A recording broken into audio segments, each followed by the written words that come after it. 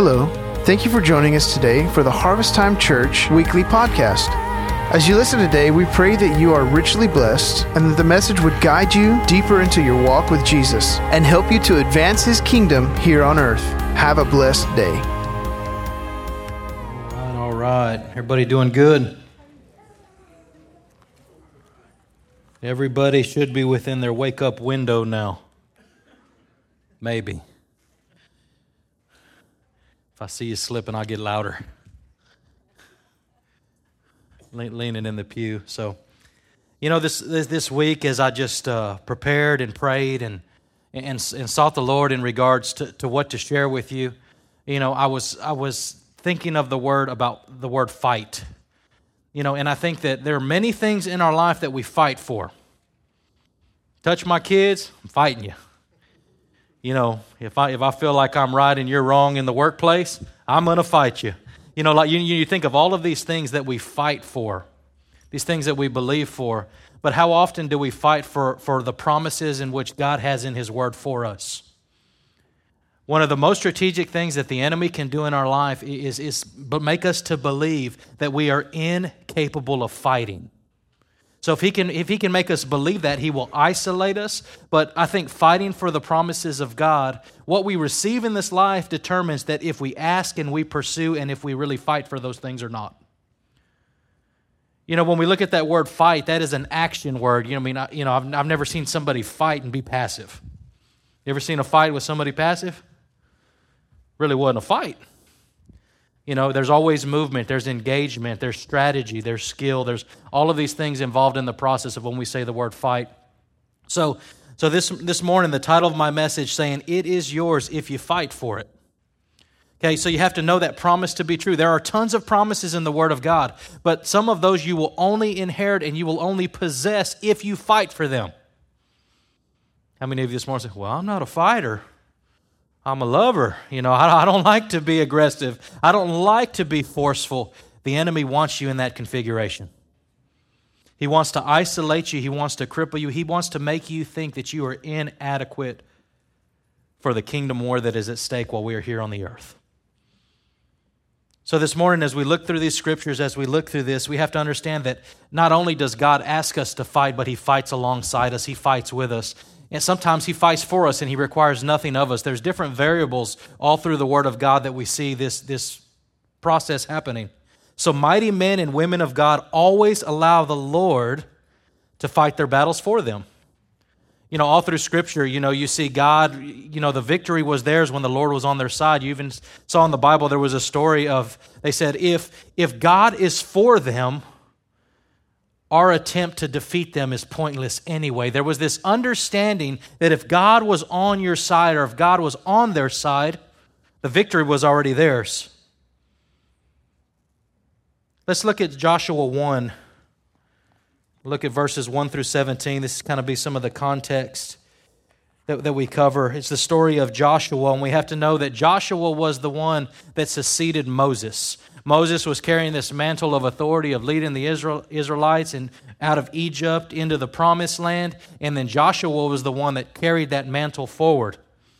Okay, so the same mantle that was on Moses laid on Joshua. So Joshua 1, I'm going to read some of this text between verses 1 through 17.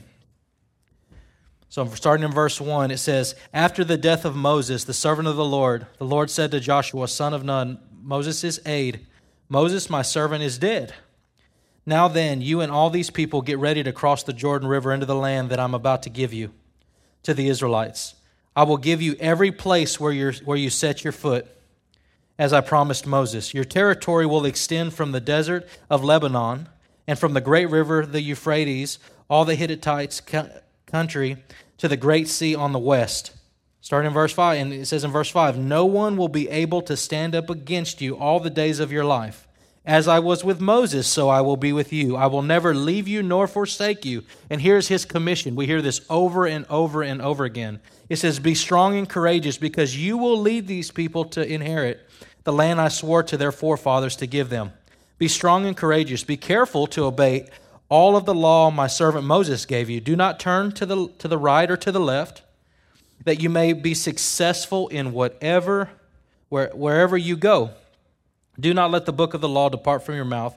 Meditate on it day and night, so that you will be careful to do everything written in it. Then you will be prosperous and successful. Have I not commanded you to be strong and courageous? Do not be terrified, do not be discouraged, for the Lord will be with you wherever you go. So Joshua ordered the officers of the people, go throughout the camp and tell the people, get your supplies ready. 3 days from now, we will cross the Jordan here to go in and take possession of the land the Lord your God is giving you for your own. So we see this whole story of there is a transference, there is a commissioning in Joshua's life, but there is guidance and there are specifics all through that God has established. He said, pay attention to the law, meditate it on day and night, do everything I say. And then he made him a promise. He says, you will go and you will inherit the land that I'm giving to you. So let's say at that moment they didn't do anything, because what did he do? He commissioned the army. He said, 3 days from now, we're going to cross the Jordan. We're going to go and we will possess the land. That word possess, that's an action word. That's not something just like, the Lord will go fight our battles. That required movement from the Israelites. It required them to be involved in the process, right? This was not a passive thing. All right, so we see that, every promise that God has for us, we have to believe it and take action and sometimes fight along with what God has promised. I've been thinking about all the promises that God has shown me for Harvest Time Church, but in order for us to receive those things, there has to be movement and response on our end. God can reveal all of these things to us. Man, give us visions, give us dreams, show us these things. But if we passively just take a seat and say, all right, Lord, may your will be done, and we are not part of the process, very rarely, if ever, will we ever see those things come to pass. Because there is a time of seeking the Lord, there's a time of hearing the Lord, and then there is a time of responding to the Lord. I don't want to be a guy that hears the voice, knows the direction we're supposed to go, and that remains passive. So as far as this church, I will lead the charge, but I'm also encouraging you each individually to follow rank, to be where God has called you to be. We have to understand that, in the body of Christ, we all fight together. Deliverance was for everyone, including the babies, including the children. It was a collective thing. That inheritance was for everyone. It wasn't just for the warriors. So everybody plays a role to play, has a role to play. James 2:14-17, it says, what good is it, my brothers, if a man claims to have faith but has no deeds? Can such faith save him? Suppose a brother or sister is without clothes or daily food. If one of you says to him, go, I wish you well, keep warm and well fed, but does nothing about the physical needs, what good is it? In the same way, faith by itself, if it is not accompanied by action, is dead. There's times that God challenges us to believe in faith by action. You guys have ever asked God for something and then He told you what to do, and you either did it or you shrunk back? I know a lot of us are seeking to hear what God wants us to do and get direction for our lives. But some of you have not been faithful in the last thing God told you to do. So if you have not been faithful with the last thing He told you to do, why would He give you more instructions? He would say, go back and do what I've already asked you to do, and then I will give you the next step. But sometimes we don't like the direction. We don't like the guidance that God is giving us, and we say, God, that's not what I asked. But remember, we're not God. We don't see the whole picture, right? We don't know why He's asking us to do what He's asking us to do. All He asks us to do is be faithful and obedient every time. We do our part, God does His part, and then we see the miraculous power of God invade the earth. Every single time when we partner with God, we never fail, guys. When we try to do it independently, we can fail miserably. If God's not in it, it will fail. But if God is the one leading the charge and He's asking us to do something and accomplish something, to fight for something that is in His heart and the promises and the blessing that He has for us, why would we not fight for those things that God has asked us and given us. I think some of us are really still afraid of the enemy. Well, what about the big bad devil? I don't know if you've read the book I've read, but at the end he loses. And in this life, day by day, we hold the keys to victory. Do you know, as believers, the only way the enemy can have his way in your life is if you give him the keys back. And you willingly put your hands back out and you allow him to reshackle you with what God had set you free from. You realize that? Because on the cross, he set you free from everything. Now, some of us this morning, you say, well, no, yeah, I know the story of Christ, that our heart is transformed, that our mind is renewed, but I feel shackled still. That's because you have still believed the lie of the enemy. And you have not allowed the power of God to set you free. It's not something we can do within our own strength, but there has to be a willingness of yielding to the Lord, of asking Him to come and do a complete work. We see it, but in this story of Joshua, we see a transference of what Moses had to Joshua. In Deuteronomy 34:9, it says, "Now Joshua, son of Nun, was filled with the spirit of wisdom because Moses had laid his hands on him. So the Israelites listened to him and did what the Lord had commanded Moses." When there was that power released from Moses to Joshua, he carried the same mantle and authority and power that Moses had. Now, how many of you, succeeding after Moses, would be terrified out of your mind to fill those shoes? Even Scripture said there was no one like Moses who saw God, who God made the 10 Commandments for him twice because he broke them the first time. I mean, think of these stories in the Bible of who Moses was. How God restored him, how God cultivated him. And you are the guy to follow up with this guy. Intimidation. Like I would be like, Lord, you are crazy. But what commission did he give him? Be strong and be courageous. And if you do, I will be with you just like I was with Moses. So there was this assurance that God had given Joshua that said, be confident in who I am. God is not concerned about our inabilities to do good things or to accomplish things. All He wants us is to be willing to be used. All through the Bible, every single one of these men who were mighty men of God had flaws, had issues. Moses was a guy that couldn't speak real well. He said, Lord, I can't. I don't know if he, stuttered. I don't know if he was just not confident, what it was, but it says he had issues speaking. God wasn't worried about it. He was the one that God chose to do what He asked him to do. But we also see that He brought Joshua. He brought someone next to him to help him rule and help him lead. Joshua was involved in the picture way before he succeeded him. He was on the front lines of war. He was the one that, when he said, hey, go forth and take care of this, Joshua was the one that led them into battle at the command of Moses. Okay? So if we look at Moses' life just a little bit, his victories, we know Moses crossed the Red Sea, much like Joshua crossed the Jordan River. Right? You see the same things because I think what God was doing, He was proving Himself just as faithful to Joshua as He was to Moses. Now, if I'm Joshua, I'm glad I went through the Jordan River instead of the Red Sea. Because when I compare the two, Moses, God split a whole ocean so they could cross. Keep me where I'm a little comfortable just crossing the river. We read that story of Moses. It says that the winds held it back all night long. Why did it take that long? Well, you ever tried to walk across the ocean? The Red Sea? This huge body of water, it takes a while to get across. And it's you and your family traveling, so it was what was needed for them to get across. It says that he raised his hand, he raised his staff, and they parted. We know the whole story. You can go back and look at that if you want. It's in Ephesians 14, 13 through 28. But it just talks about, how God had planned for them to be redeemed and to be free. And all through that, God was fighting their battles. He says, I am going to harden Pharaoh's heart, and this is what you're going to do. You're going to go to him, and you're going to tell him, hey, do this, or I'm going to do this. There was always an ultimatum.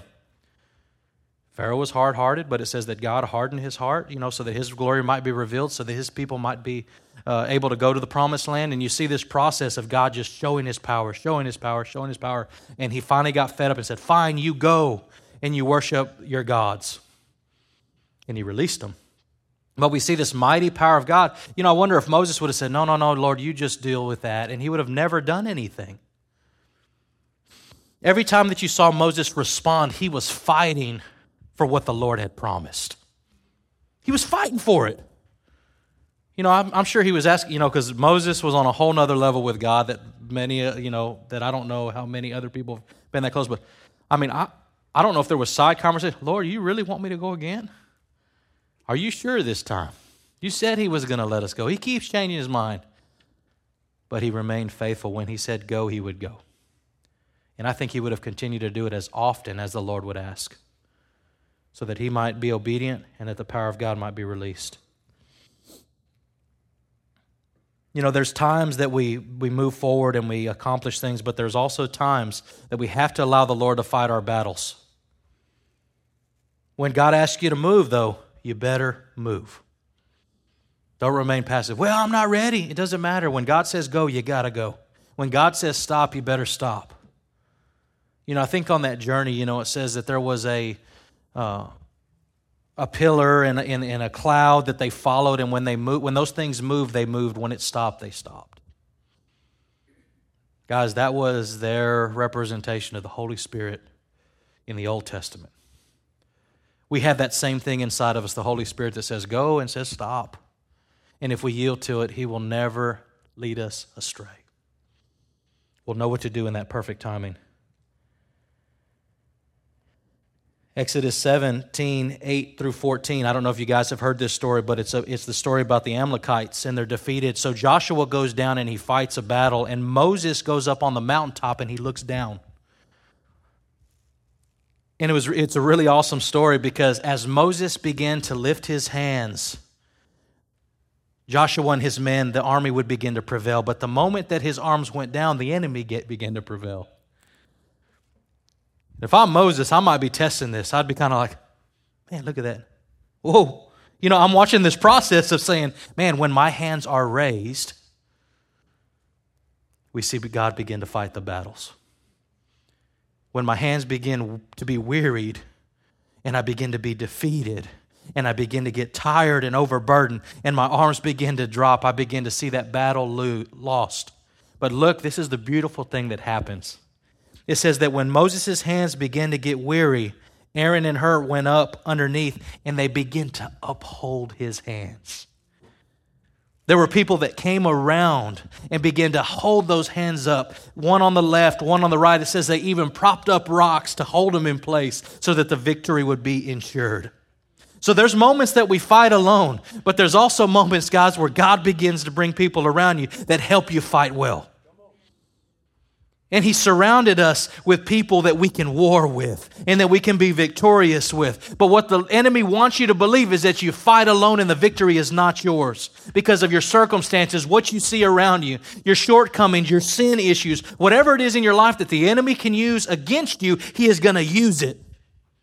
The moment you doubt God, he is going to highlight that in your life and say, see, God didn't come through. He wasn't faithful in this situation. And if you believe that lie, you will be defeated. But we have to see God's light in every area of our life. We have to see when he fights when we don't do anything, but we also need to see when he fights when we respond to what he asks us to do. Some of you this morning got to lift your hands and you got to allow the victory to come back. Some of you need people around you to help you hold your arms because you've grown weary in battling. Because I believe there's different processes. Man, I don't know if you know, but as pastors, you war on behalf of the church. And there is going to be times where I need my arms held up. But God works through authority. He works through the leadership of the church. But if the church thrives and if the church is unified and we war together, we will prevail in every area of our life. Every area of our life. And that will affect the church, but it will also begin to affect your personal families. It'll begin to affect your workplace. It will change everything in your life when you choose to go to war for something you believe in and is a promise of God. When God says it, if we respond to it, it's done every time.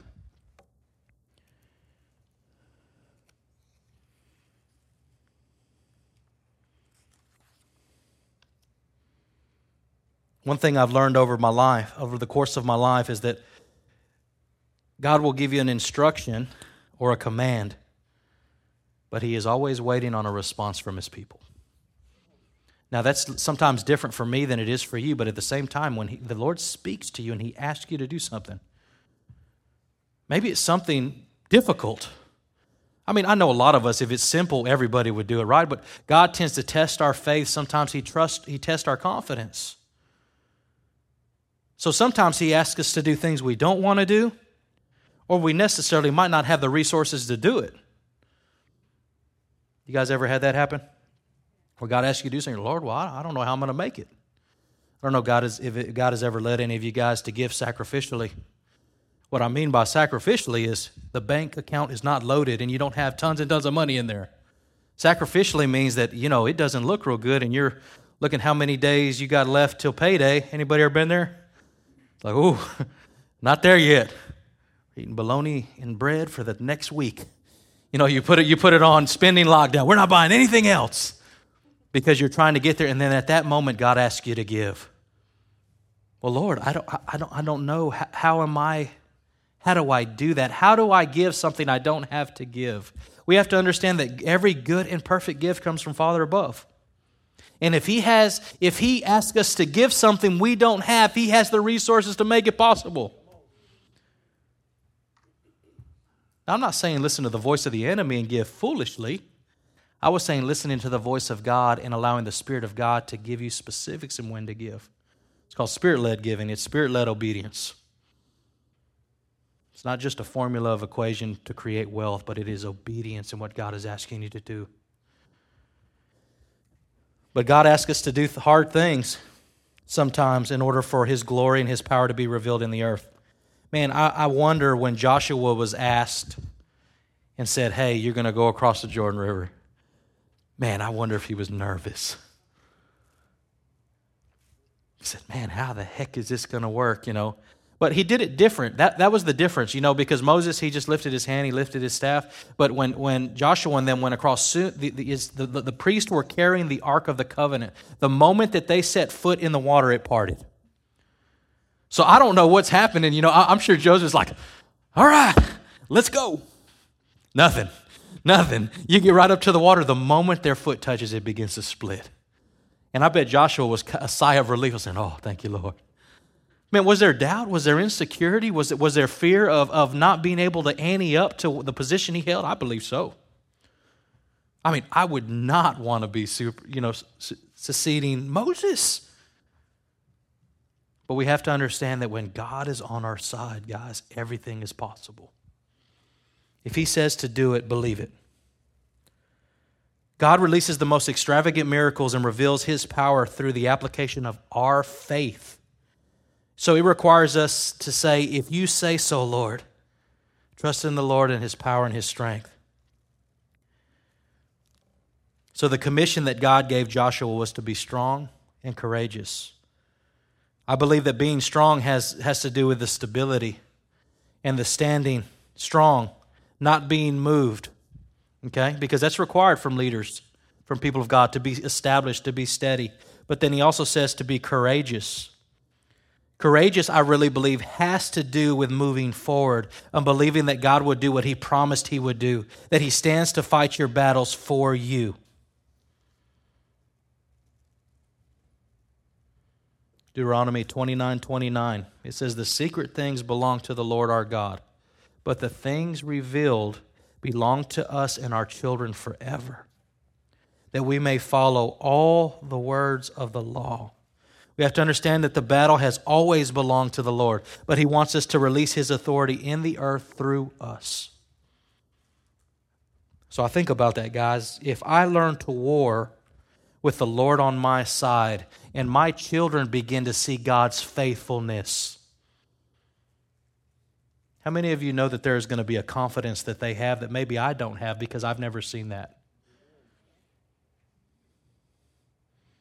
I just see it, the movies or whatever where, they're picking on me. So, well, let me go. I'm going to go get my big brother. And he walks off, and that's the demeanor that shifts when we have confidence in somebody taking care of us. When my children see the hand of God and the power of God involved in our life in mighty ways more often than not, there is a confidence that begins to be built. But it says those things are for our children's and our children's children. That we begin to walk in a way, that we begin to lead in a way, that we begin to fight in a way, that we begin to war in a way that reflects people and a society that is God's. I know culture and society and politics, all of those things look like religion and God is going downstream and we can't get it back. But people that begin to stand up and allow God to restore His power in the earth will see mighty things. It's not over till He says it's over. Guys, got to understand that no authority has been set in place without God's authority. You understand that? Well, how'd them guys get in office? I don't know. God had a plan in that. Maybe it made you want to pray more. Put a president in there to shake your faith. You're like, oh, man, prayed more that year than you ever have. But then we get somebody in there who we are comfortable with and we see ourselves back, he's got it. I think there is a part that we need to play in this big picture of fighting for it. If we fight for it, it's yours. All these promises that God has in His Word. The battle has always belonged to the Lord, but He wants us to release His authority in the earth. I think of David. He was prepared. He was a man of war and he was a man of battle. A lot of people said, man, he killed that giant. He said, yeah, but he had also killed a bear and a lion before that. This was not a mamsy-pamsy shepherd that did not know the ways of war and battle. And I don't know if the brothers were ignorant of the conditioning that God had put David through. But he was a man of war. He was a man willing to fight. He stepped up to the line. He says, you are going to allow this man to blaspheme our God. And I think David, I picture him looking up and he's pointing his finger and saying, oh, you got something coming. Because you come at me with sword and shield, but I come with you in the name of the power of the living God. And that's what leveled him to the ground. You got to know that, man. It was just the power of God. He was built for war. But he was the one that was willing to stand up when no one else. It said that Goliath would come out every day and the armies of the Lord would tremble. Out of fear. Not out of reverence of who God was, because the focus had shifted. They did not see God for who He was. A warrior and a king. A God familiar with battle, but that yet He never loses. If we fight in our own abilities, guys, we'll lose every single time. But if we allow the power of God to fight our battles for us, we will be victorious. Every single time. So this morning, I just feel in my spirit that God is calling you to be people of war. You say, what does that look like, Noe? Man, when we praise, it begins to shake the heavenlies, where the enemy begins to tremble and his voice is utterly silenced. When we begin to praise, shackles of defeat and strongholds begin to be broken off of our lives, and we leave this place changed by the power of God.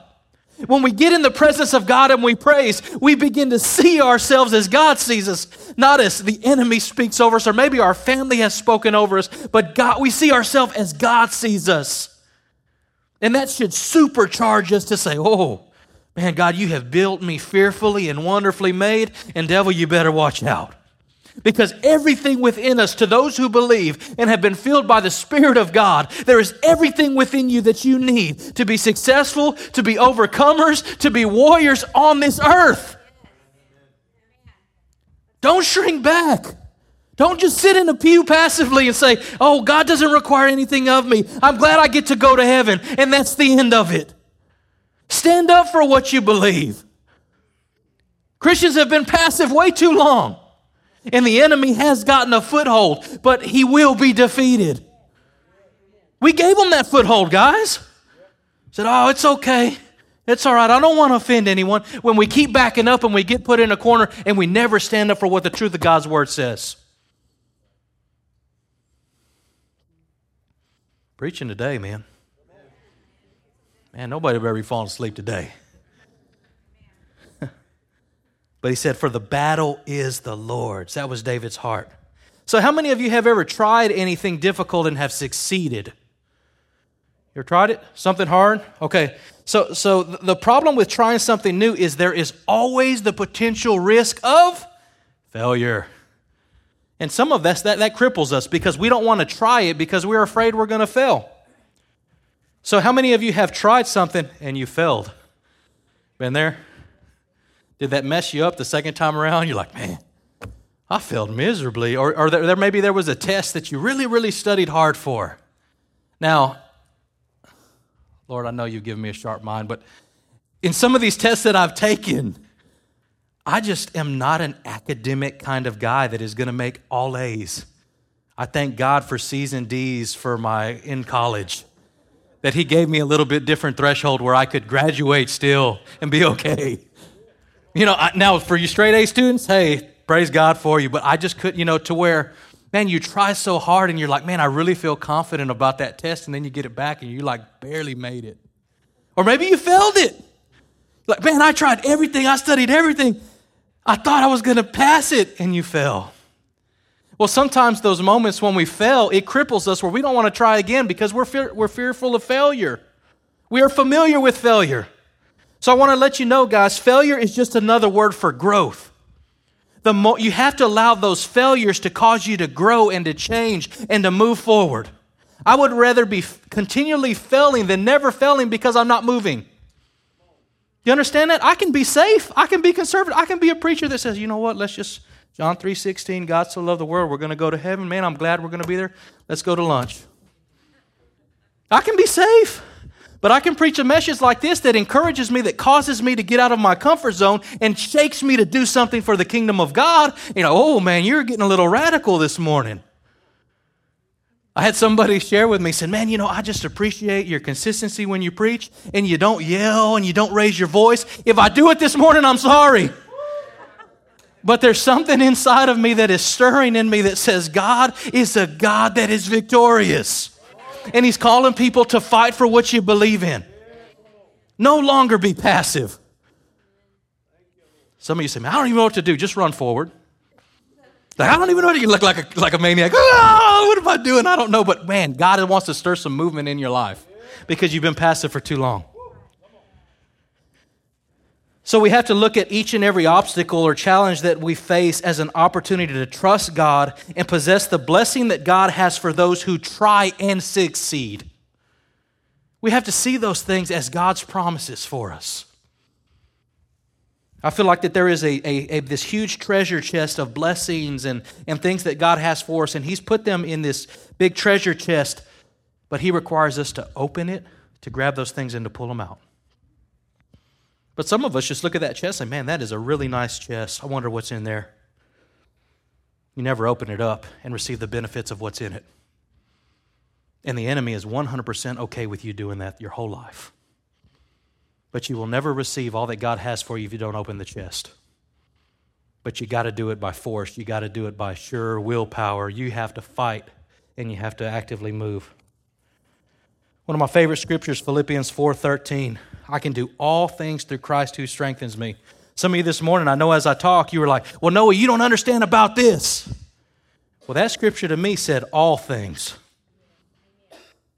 So whatever you're kind of trying to work yourself, say, well, but you don't understand this situation, or you don't understand what I have been through. That scripture, when I read it, it says all things. That the strength of the Lord, that the provision of the Lord in all things will be made available to me, to those who ask and those who seek. All things. Some of you, I know you don't want to try new things outside of your comfort zone because of a few things. First off, the fear of man. So the fear of man, what that is you care too much about what people think. Now, when you're in high school, this is the number one threat. Got to look good, got to act good. I care what people think around me. And it isolates us all the way through high school. And then we're like, well, when I'm in college, I'm going to be myself. And you go to college, and it's the same thing, but it's more because then your identity is attacked, and they are asking you, hey, so that fear of man, what do people think? What are people's perception of me? Do I look like a person that has it all together, or do I look like a maniac? I think we are super concerned about how people perceive us. So one of the things that don't allow us to really get outside of our comfort zone and pursue those things, fear of man. Second thing, fear of failure. How many of you, if you would never fail, would try anything? Be honest. How many of you, though, because of that fear of failure, you have not tried a few things? Or we call it failing conservatively. As long as that failure margin is real small and it's a low risk, I'll try it. Saw this picture of the guy tightrope walking across the volcano this week. Came up, said he was just praying the whole way. I would be too if I'm tightroping across a volcano. But think of that situation. If he falls, what's up? What's going to happen? It's game over. One-way ticket to Jesus. That's it. No safety. You think of at the carnivals, they have what? What do they have in place? Safety nets. You see them bolt. Just swing, let go. Got a net. Remove the net and see how they respond. Will they be that confident? Most people will not. But we have to allow our faith and our confidence solely rest in God. That's what it comes down to. Those who hope is in the Lord, their strength shall be renewed. And they shall accomplish all of these great things. So fear of man, fear of failure. And then some of us are control freaks, for no better way to put it. We cannot control the outcome, therefore we're not going to try it. Too many loose variables. Well, I would do it if I knew this person would come through, but I'm not going to do it because I can't control that variable. You cannot control the outcomes. All through the stories in the Bible, the linchpin of everything was God coming through. When they were crossing the Red Sea and they were crossing the Jordan River, they were cornered. If the ocean did not part, they would have been utterly destroyed. But when God says, you shall pass through on dry ground, you shall pass through on dry ground. Now, in our minds, we don't understand it. Our overstimulated brains probably would have said, well, Lord, how exactly, I still think about that. How in the world did that, but he says he caused, I think, the east wind, west winds to push on that water. But my mind would have just, if I'm trying to figure it out in the natural, it would have made no sense to me. How in the world can that happen? That has to be nothing short than a miracle of God. You can't get buckets of water and throw them out of the way quick enough to cross. God was going to have to come through. But every time that we trust in what God says he would do and we take those steps to move forward, like Moses lifting that staff or just Joshua saying, let's go forward. I wonder if them priests were looking back at Joshua. You sure? Like they're going. They're looking back saying, all right, man, God's going to get you if the Ark of the Covenant falls in the river. They just start walking. But as soon as their feet hit, it splits. And we see God continually, story after story, opportunity after opportunity, proving himself strong.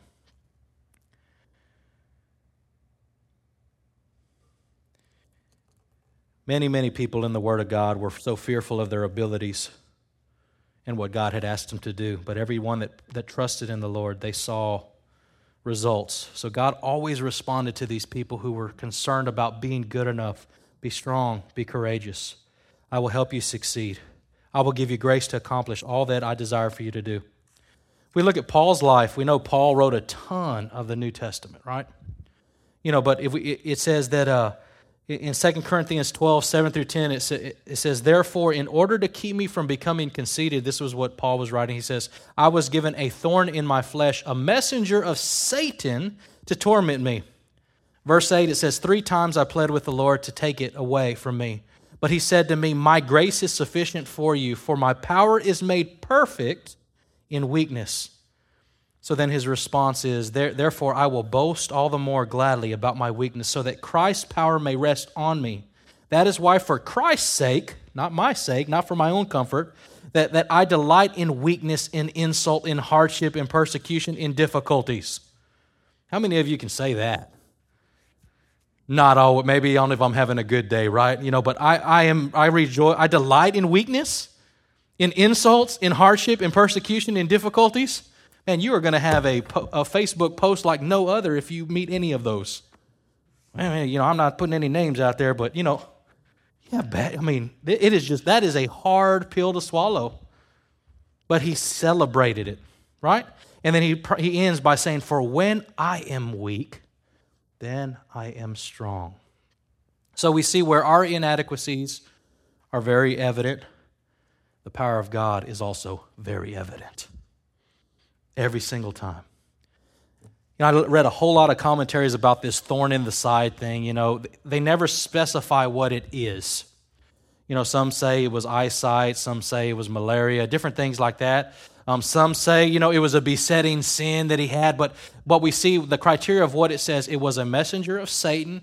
He asked for God to remove it, but it was not removed. So we kind of see a little bit of like Job's life, like he was pleading with God, take it, but he says, no, I'm not going to take it because it's going to keep you humble.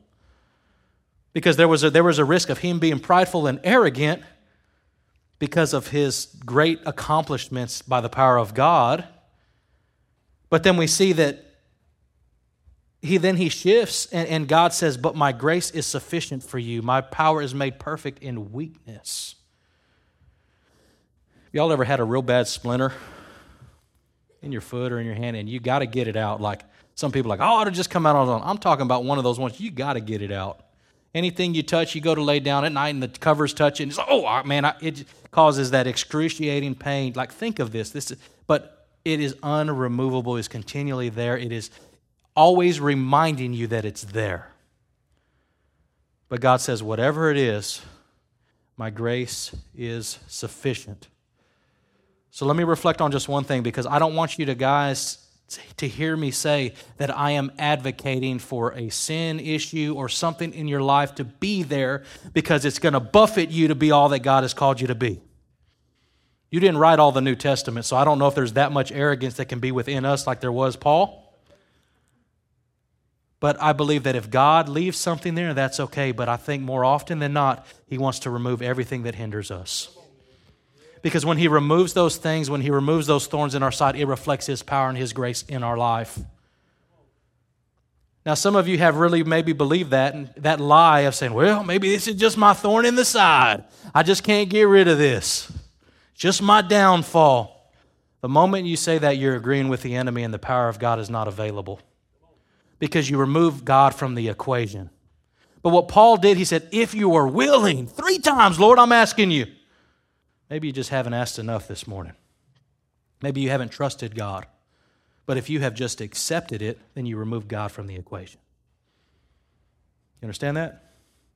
I believe this morning all of you are pinpointing something in your mind like, oh, yeah, Pastor, no, he didn't say this, but I think that's what he's talking about. Like if you really identify it with yourself, what is something in your life? Maybe it's anger. Maybe it's alcohol. Maybe it's adultery. Maybe it's not guarding your eyes in whatever way that looks like. That's not just a guy problem. That can be a girl problem too. Something in your life that is hindering you, but it's not a thorn in your side, but it's the plan of the enemy to cripple you so that you cannot be all that God has called you to be. But I believe the power of God is here this morning to release you from all of that. God's promise is to set us free. But if we fight, if we surrender, if we allow Him to do our part, or His part, He will forever change us. So I'm here to tell you today, guys, that, whatever the case is, we win. Do you realize that? At the end of it, we win.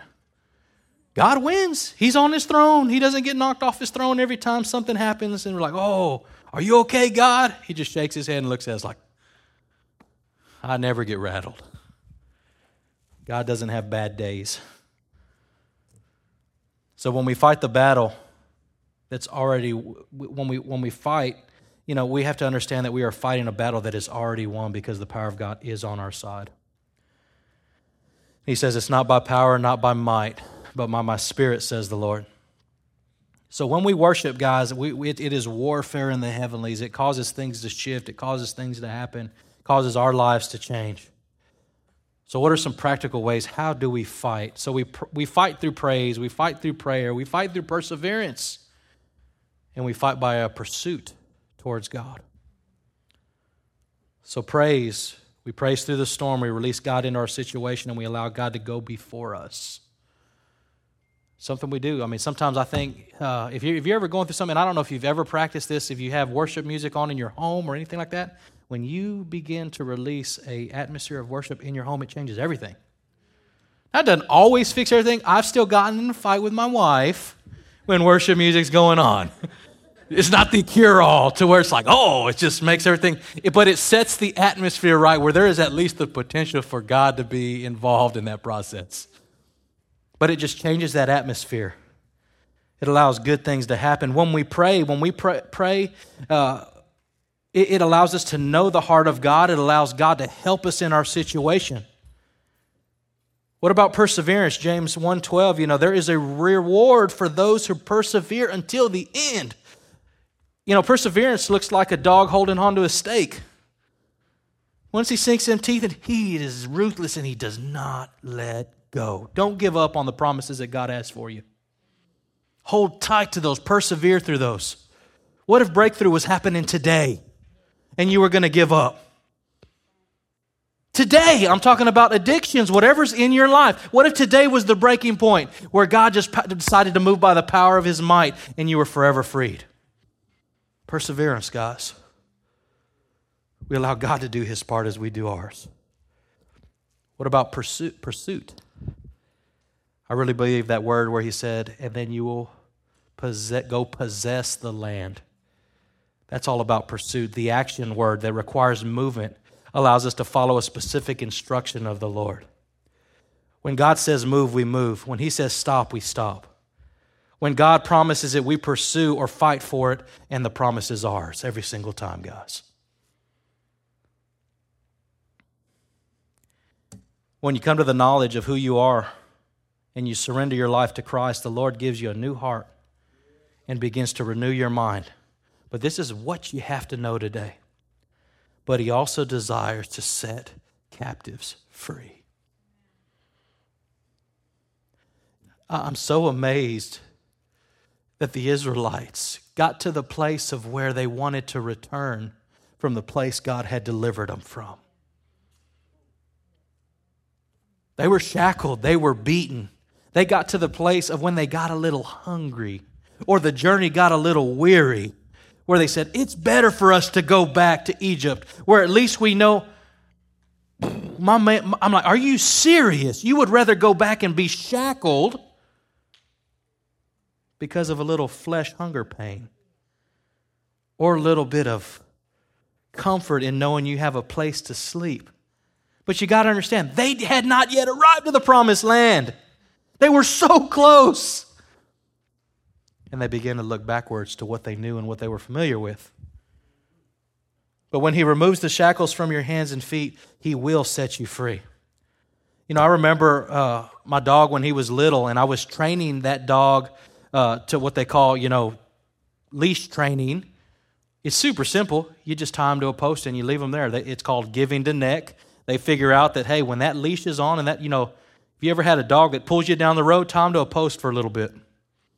He will get accustomed to not pulling on a rope because he knows when that rope is on there and that leash is on there, they are out of control and they are literally tied to it, right? So I would leave them there for long periods of time, and then I would walk up, and this was the amazing thing. He would be tied off, then I would walk up and I would remove the leash from him and I would set it right next to him. He had been set free from that post, but he had been so conditioned to being in bondage, to being bound, to being tied to that post where he did not know once he was free that he could leave. And it wasn't to that moment till I said, hey, come here, you're free. And he would stand up. I don't think he would look at the post, but he would just trust the word and he would run off and he would take off and then I'd have to chase him around the yard to get him back because he had been set free. This morning, so many of us are so used to being tied to that post of sin and stronghold in our life that even God has set us free and we're still sitting next to that post because we think we are bound. But if the enemy can make you believe that you are still bound, you will never strive to pull because that dog, when he was little, he would pull and pull. And I would just sit there and say, when is he going to give up? But at some point, there was a breaking point. So I can't do it. There's the same illustration about an elephant. You've ever seen how they bind an elephant? You know, a little rope around its ankle and put it they tie it off to a stake. Like, how the heck can an animal of that magnitude be bound by that? Well, when they're little bitty, they condition them. From being very, very little, when they are little, they cannot break that twine or whatever the rope is. Well, they grow up and they get bigger and stronger. But their mindset is still wrong where they think they are incapable of breaking that rope. Now, we know if that elephant just wanted to go like this, he can do whatever he wants. But many of us in the house of God have been so conditioned to being in bondage and tied to sin, and we feel hopeless and defeated where it is impossible to break free. But today, God is removing that shackle. You know, He is encouraging you, saying, you have been set free. Today, whatever has you bound, Father God wants to release freedom in your life. Thank you for joining us for the Harvest Time Church podcast. We hope you've been encouraged and empowered. If you'd like more information about our family, please write us at 42 FM 2540 South, Bay City, Texas 77414, or check us out on the web at harvesttimebaycity.com.